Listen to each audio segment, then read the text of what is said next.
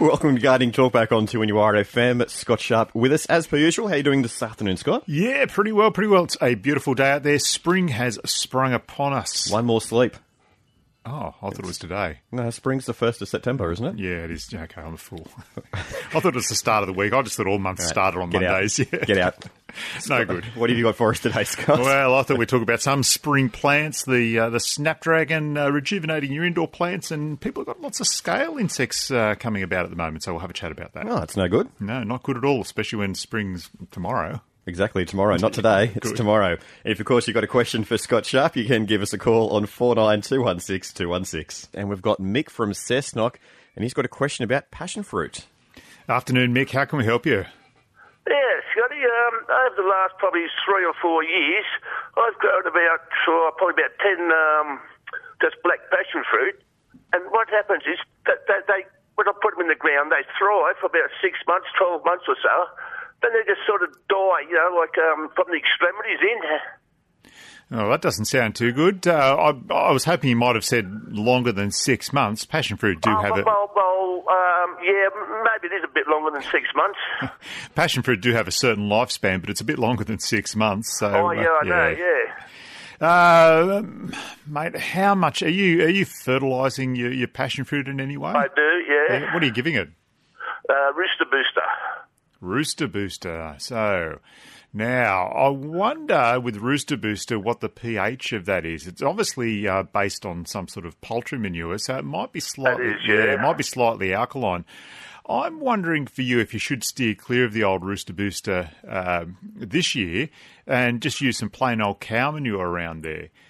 Mate, the other thing you could do is get a couple of soil samples, take it into your local garden centre, and they'll probably give it a test for you, and you can just see if it's alkaline or acidic, that soil, and then you might have to adjust accordingly. So to make it more acidic, you'd use some sulphur. I don't think you're going to have to make it alkaline if you've been using Rooster Booster, but otherwise you would use lime to make it more alkaline. And that might start to cure the problem for you as well.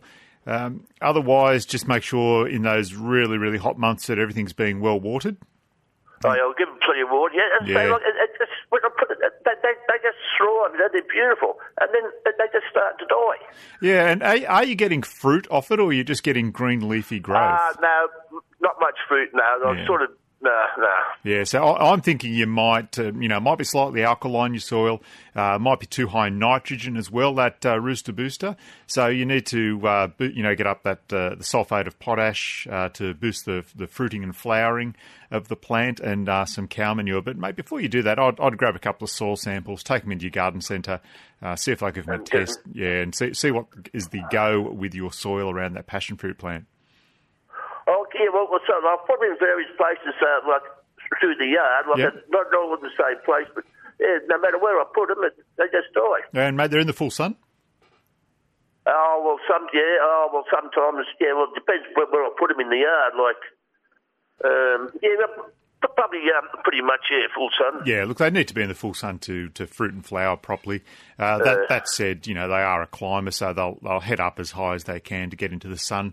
My neighbour, Rob the train driver, his passion fruit goes up high into my lily-pilly hedge and takes over, and we also see all sorts of wonderful carrington wildlife at night in there eating the passion fruit when they're up too high. Some of them got little rodent-y teeth, and we see them up climbing around up there. We can't do anything about them, nor can the cat. Thank you for that.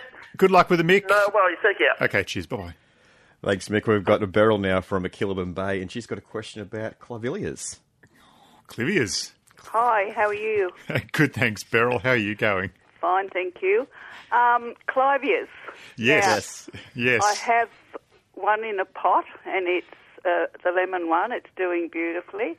And I have one down in the garden, and it is the dark orange one, the deep one, not the common one. Yes. And with the thicker leaf. Yeah, the Miniata. Yeah, it's a really nice one, that particular clivia. It's growing like it's tight. It's all tight, and the flowers are having trouble coming up. And I just wonder why. I think I can help you out with that one. So clivias do get mealybug deep down inside them, as do agapanthus and other sort of lily-type plants like that. Now, you don't necessarily see them, but they're right down into the, that tight fold and crevice of the clivia, and you have to get some insecticide down in there. And the only way you can really do that is to drench the plant, really heavily. So if you've got some insecticide in the shed, I would mix some of that up in a watering can, a few litres of it, and then just start drenching it down through into the plant. The mealybug sucks the sap out of the plant. It can deform even the flowers when they come out as well. So I've had them before in other things, yes. So they can be difficult to get under control, but that drenching method does work. For instance, if you've got some Malathion, that's a chemical that you can use to keep that under control. I think we've got that. Yes, okay. Yes. Okay, thank you for your time. Fantastic, Beryl. Good luck with it, and let us know how you go. I will. Thank you. Thank you, Beryl. Bye-bye. Bye. So what's it called again? That's Clivia. Beryl called it Clivia. I believe it's named after Lady Clive, but there's all sorts of tales. But correction corner, we got you there. Straight off the bat. It was a nice one. If you've got a question for Scott Sharp or any corrections for us, you can give us a call on 49216216. 216. We've got Nancy from Windermere Park, and she's got a question about rose cuttings. Good afternoon, Nancy. How can we help you? Oh, good afternoon, Scott. Yes. I did some pruning for a neighbour last year in July, August, and I took some cuttings for myself off them, and I've planted them in pots, and I've got about 5 that have taken quite well. Great, yeah. So in July this year, I sort of gave them a little bit of a haircut, and they all seem to be sprouting well now. But my question is, will they be all right in the pots till I decide what I want to do with them or where I want to put them, or should I plant them out or put them in bigger pots?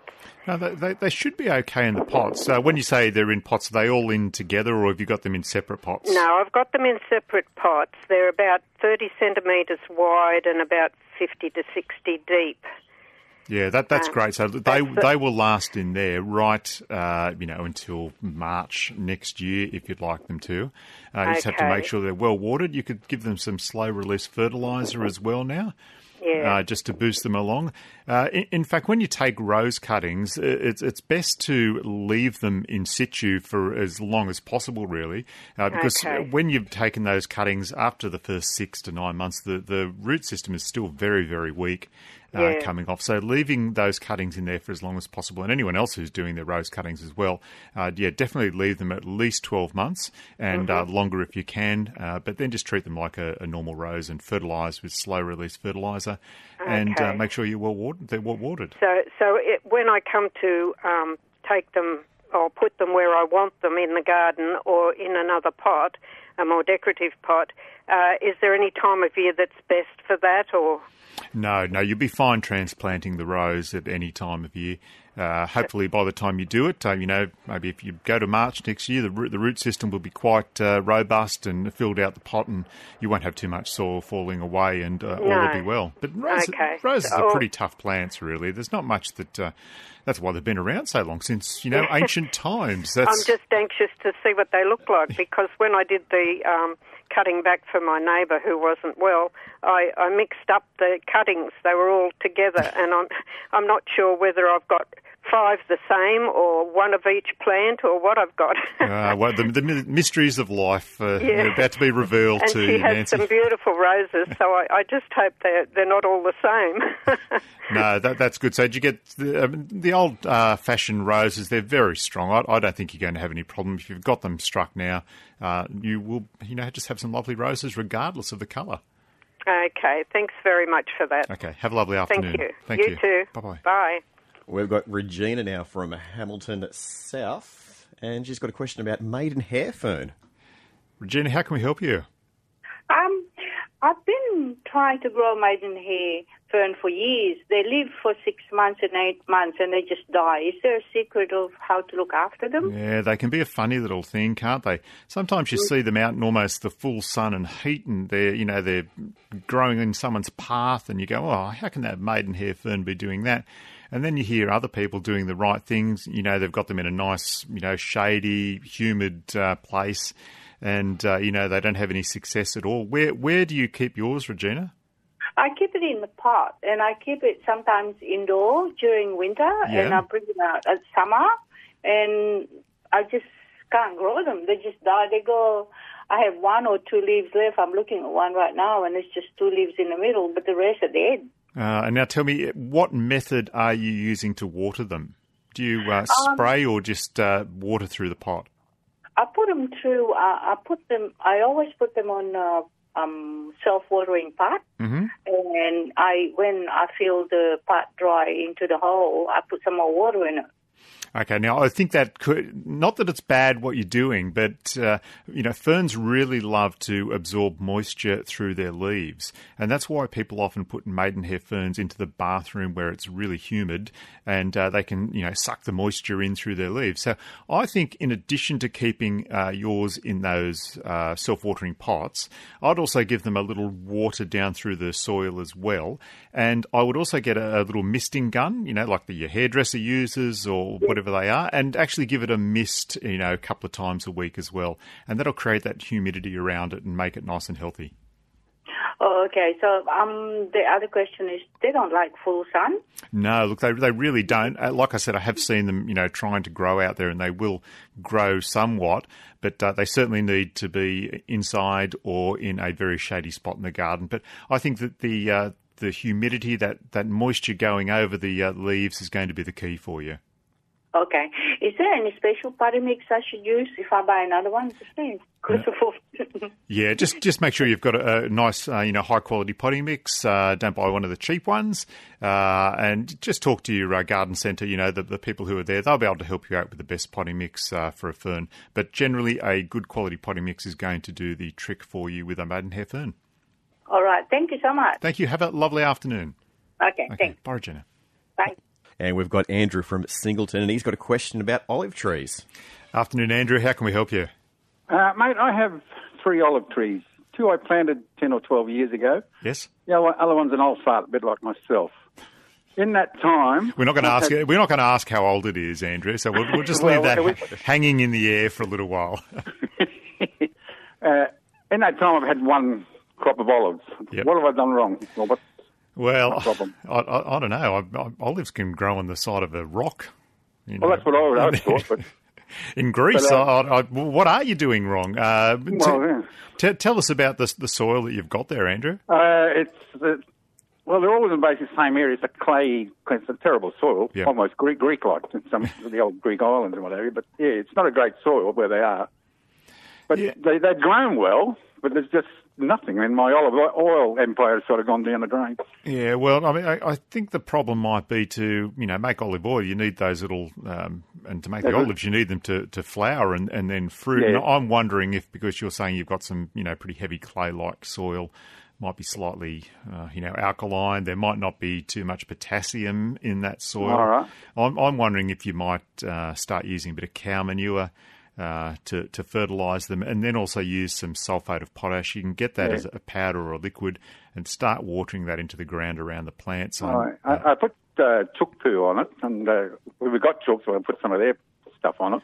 Yeah, so now chook poo is fantastic, but it's going to promote, it's high nitrogen, so it's going to promote the green leafy growth of the plant rather than the fruiting and flowering. So that's why I'm saying maybe have steer clear of the old hen and go with the cow for a little while, and then get some of that sulphate of potash and get that into the ground. Start building that up in the soil over time. Might not work for you this year, but hopefully next year, if you start building it up, you will get a crop of olives. Oh, thank you very much, Dan. If I ever do, I'll send you some. Okay, beautiful. That'd be great. I hope you live that long. and you're right. No, we won't ask your age now, Andrew. We'll leave that hanging.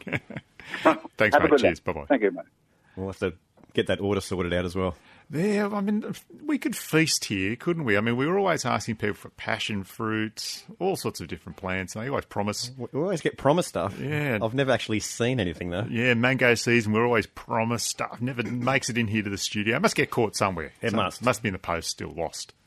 Oh, I wouldn't say that, but maybe it's been intercepted. Intercepted, yeah. I'm only here once a week. I might get here on Tuesdays and I just miss out. Could be. Yeah, I don't know. Yeah, well, maybe it's the people out there. The people out there. They're different. We've got Jeffrey now from Warrabrook, and he's got a question about pruning red robin hedge. Jeffrey, how can we help you? I got these red robins as a privacy hedge. Yes. How often should we prune them?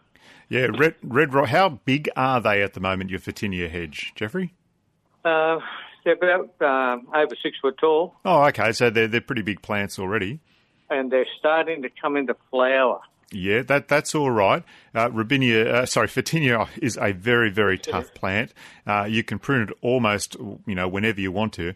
The thing with it, though, is that around this time of year, you're going to start to get that flowering and new growth on it. And people love it because you get this beautiful sort of, bright red new growth surrounding the green of the older growth. Generally, though, you can prune them all year round. You wouldn't touch them in the middle of winter because they just won't grow back for you. But certainly if you want to prune it now, if they're getting a bit straggly, you can do so. The reason I asked if you've got how old the hedge was is because if you've got young plants out there, if anyone's got a young Photinia hedge, don't just let them sort of go up to 6 foot to 8 foot and then cut them. You're best to nibble away at them more often than not, and then you get a nice, thick, fuller plant growing up and turning into a hedge for you rather than letting it, sort of become a skyscraper and then cut the top off it and then it splits from there. And you don't get that really full hedge. But certainly with yours, Jeffrey, you can give it a prune now if you want to. Okay. All right. And lily pillies, how often should I trim them? Oh, look, they are a very vigorous grower. You can do them, 3 times a year if you want to. I'm lazy. I only do mine probably once every 4 years, but that doesn't mean I shouldn't be doing it more often. So certainly, 2-3 times a year. You can keep that lily-pilly hedge. You can cut them back very heavily as well, and they will come back for you nice and thick. All right, great. All right, thank you very much. Thank you, Jeffrey. Appreciate the call. Have a nice afternoon. You too. Bye. Bye. Gardening Talk back on 2NURFM, 49216216. And we've got Bev from Toronto. She's got a question about bananas and pineapples. Oh, it's almost a full pina colada she's got going there. Bev, how can we help you? Oh, hi. You've just come on my sound. I'm going I've got about 30 pineapples on the go, and we had about 9 last year, and as soon as they die, if I cut the tops and they get replanted. Yes. So that's how I've accumulated so many.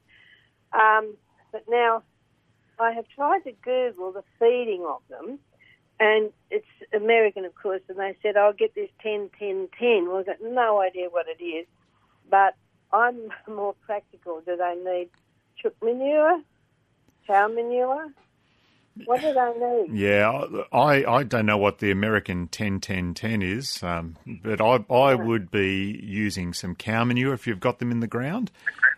Certainly that's going to be, a nice general feed for them. The other thing you could do is, go and get one of those complete plant fertilizers, one of the granular ones. You could do it for the fruiting and flower one, the citrus one. That might be not a bad option for you. And use that around the pineapple. I've got one solitary pineapple at my place. It grows in a pot out the front veranda. Occasionally I get a little pineapple come on it, but I've got it facing the wrong way. It's to the south. The cat sleeps on it every now and again, so I have no luck. But they are related. I don't wonder at that. I like northern aspect. They like to be hot and dry. I know. I've got it in completely the wrong spot. It doesn't die on me though. It keeps on going. They are related to bromeliads, so usually they will pup for you, and then the old one will die off once it's flowered. So that's how you've probably been able to keep yours going as well. But once you get a clump of them, they can actually look quite attractive. They've got that really nice light sort of grey-green foliage, and they're just not a bad-looking plant. You might not get the best success with pineapples here. Well, I certainly don't. But, if you've got them in the right spot like you do, Bev, then, you might get, a nice crop every year. Well, we've had beautiful pineapples and so sweet. The last one, it was so small. It was at the end of the season. But I let it go. I kept it in for about a week inside, and it was so sweet. It was lovely. Very good, and very nice to make pineapple fritters with as well. Yeah, I like that. Now, you mentioned bananas as well. How can we help you with those? Yes, well, I've got a grove of pineapples and bananas. Now, we've cut the bottom parts, when they shoot up from the plant. Yes. shoot up from the bottom, so we've cleared the dirt and put the blade down and cut it, and then we've replanted that. And we've still got some coming on, so we've got about 8 new ones that we've planted amongst them. Now, how much water do they like? You never see them in the plantations having any irrigation, but I'm wondering, how do you water bananas? Yeah, with bananas, I just let nature take its course with them. You do see them on the plantations. They're always on the side of a hill, so the water's definitely running away from them. But my old duck Jude, she's got bananas growing next to her place as well, and I tell you, no one looks after those, and they keep on growing under a fence. They keep on fruiting. I think I just let nature take its course with the bananas and see what happens. Yeah, well, we've had them for a few years, but I heard that they like the ash out of wood fires. Is that the phosphate or something? Yeah, look, that quite possibly is. Haven't heard that one myself, but look, bananas are just such a tough plant. They really do just look after themselves. If you are going to use some cow manure, maybe toss that around and see what happens with them as well. I believe that bananas are the world's largest herb. Yes, I've heard that. Yes, they're the world's largest herbaceous plant. So, I mean, it'd be great if we had basil and thyme getting that big. It'd be nice and easy. Can you imagine basil that big? Yeah. They'd drown the tomatoes then, wouldn't they? They certainly would. Okay, well, good luck with that, Bev, and thanks for the call. Good, thank you. Okay, bye-bye. thank you. Bye-bye. Nearly rosemary as well. Rosemary, another great herb, but it does get quite large and is easy to look after. Yeah, it's true. Actually, I need to trim my rose bush. Like Andrew, I reckon the old rosemary will grow on the side of a cliff somewhere. It's very tough. They could grow on rocks. Yeah, they could. Gardening Talk back on 2NURFM. We've got time for a couple more callers. We've got Esme from Corlette, and she's got a question about the lily pilly. Oh, hello. Just like to let you know, or everyone know, that you can make wonderful lily pilly jam with the lily pilly. You can do that now. Do you do it yourself, Esme? Yes. Yeah. Now, to actually pick them off the plant though and have a bit of a chow down on them, they're a bit bitter though, aren't they? You have to do things to make them sweet. They are, but they're a bit of an acquired taste. You've really got to wait till they're really, dark pink. Yes. But you said about cutting them back several times. Well, you won't get the berries then. No, you won't, and you won't get the flowering as well. And look, I was talking about people who want to keep them as a hedge and keep them nice and tidy. Do some topiary with them as well. You can make a little elephant, or whatever you want to do with your lily pilly. They're really well suited to that. It's a wonder they're not over there in the Palace of Versailles and turned into hedges. But I reckon you'd be adding a fair bit of sugar though to those. Lily yes, I do. And what I do is I put some glacé ginger in it, because that seems to give it more taste. I've made it with plums, yes. I've made it with ginger, and I've made it without. And it really seems to need the ginger with it. But it's definitely an acquired taste. It's not a taste that you would ever find anywhere else. It's quite definite. So quintessentially Australian. Well, exactly. The Crocodile Dundee of jams. Well, it's actually a bush food, isn't it? It certainly is. It certainly is bush tucker. So, Harry Butler, I remember him back in the day, he would have had a talk about it as well. Yeah, well, you can have an edible hedge, yes. which is much better than a non-edible hedge. Yeah, very good. Okay, well, thank you very much for that, Esme. Thank you, and I really enjoy your show. Okay, appreciate the call. Thank you. Okay, bye. That was a Bush Tucker man, wasn't it? Yeah, Harry Butler. Yeah, Harry Butler. That was a show. That was a show. Used to race home after school to watch that. Yep, I remember doing that. I love those sort of TV shows. We've got Wayne now from Singleton, and he's trying to remove some weeds. Wayne, where are you trying to remove those weeds from? Oh, they're out the backyard, out the front yard, they're everywhere. Oh dear, that doesn't sound too good. Mate, are they in the lawn? Are they in the garden? What's happening? They're in the lawn. Yep. They're a big weed. They've got big leaves on them, and they grow a stem with a yellow flower on top of them. Yeah, so look, it's important you get to those before the yellow flower comes on, and then you get that dandelion seed head that bursts and spreads everywhere again.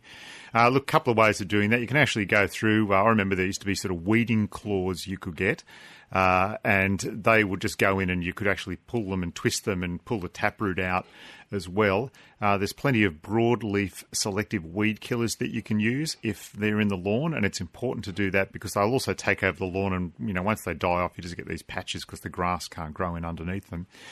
So head along to your garden centre, and they'll be able to help you out with a selective herbicide to kill your dandelions. If you've just generally got them in the garden, you can use a Zero product if you want to, a Roundup product, or there's other weeding sprays now that just generally work by burning. They're sort of petroleum based, and you can spray those on. If it's a nice hot sunny day, it'll just burn them away. So a few different options there for you, Wayne, to get rid of those dandelions.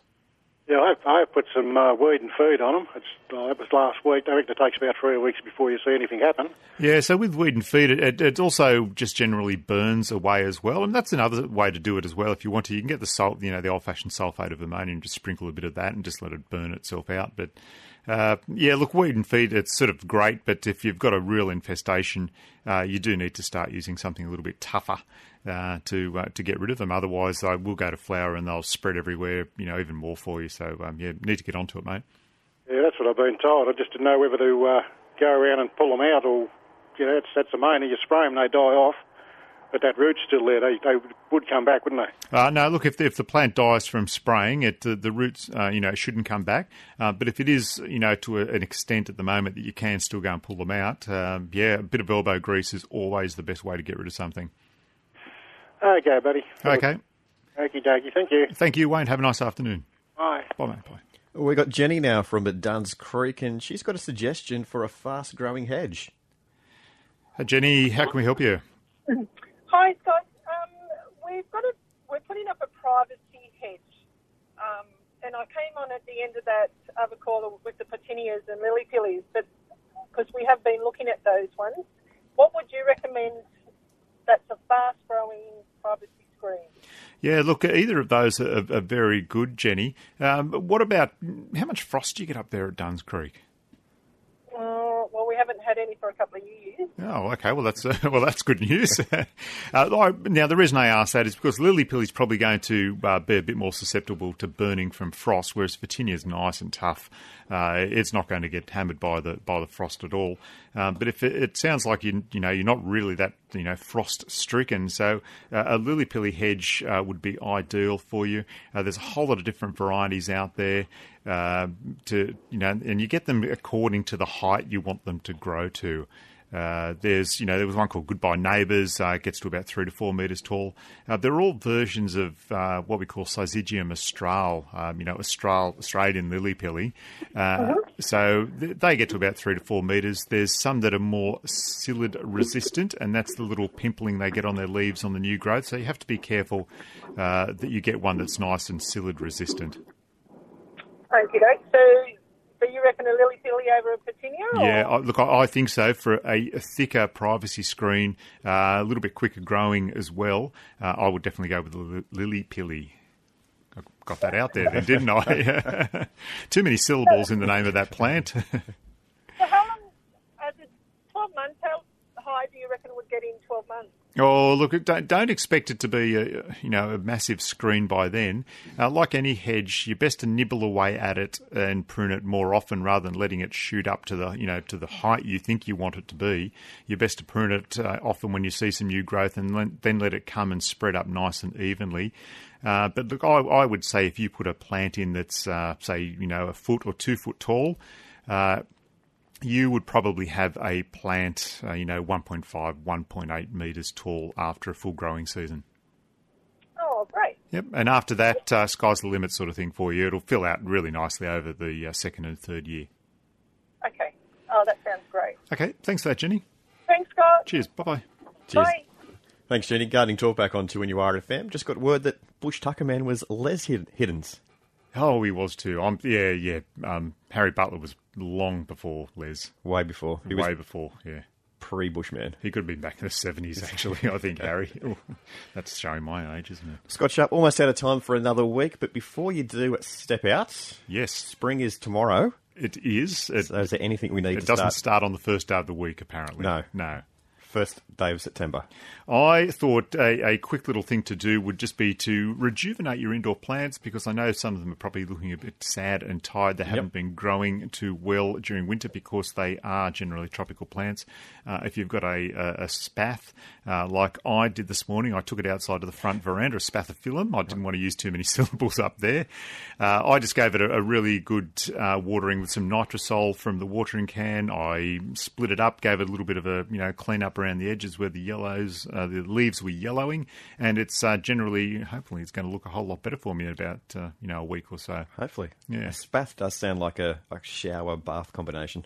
Or it does look like a spork or a fork, the half fork, half knife that we invented here in Australia. Did we invent that? Yeah, we did. It's an Australian invention, just like Crocodile Dundee and Les Hiddens. Did we invent the clothesline? Hills hoist? I think we did. Not sure about the Victor lawnmower, though. I don't think so. No, I don't know.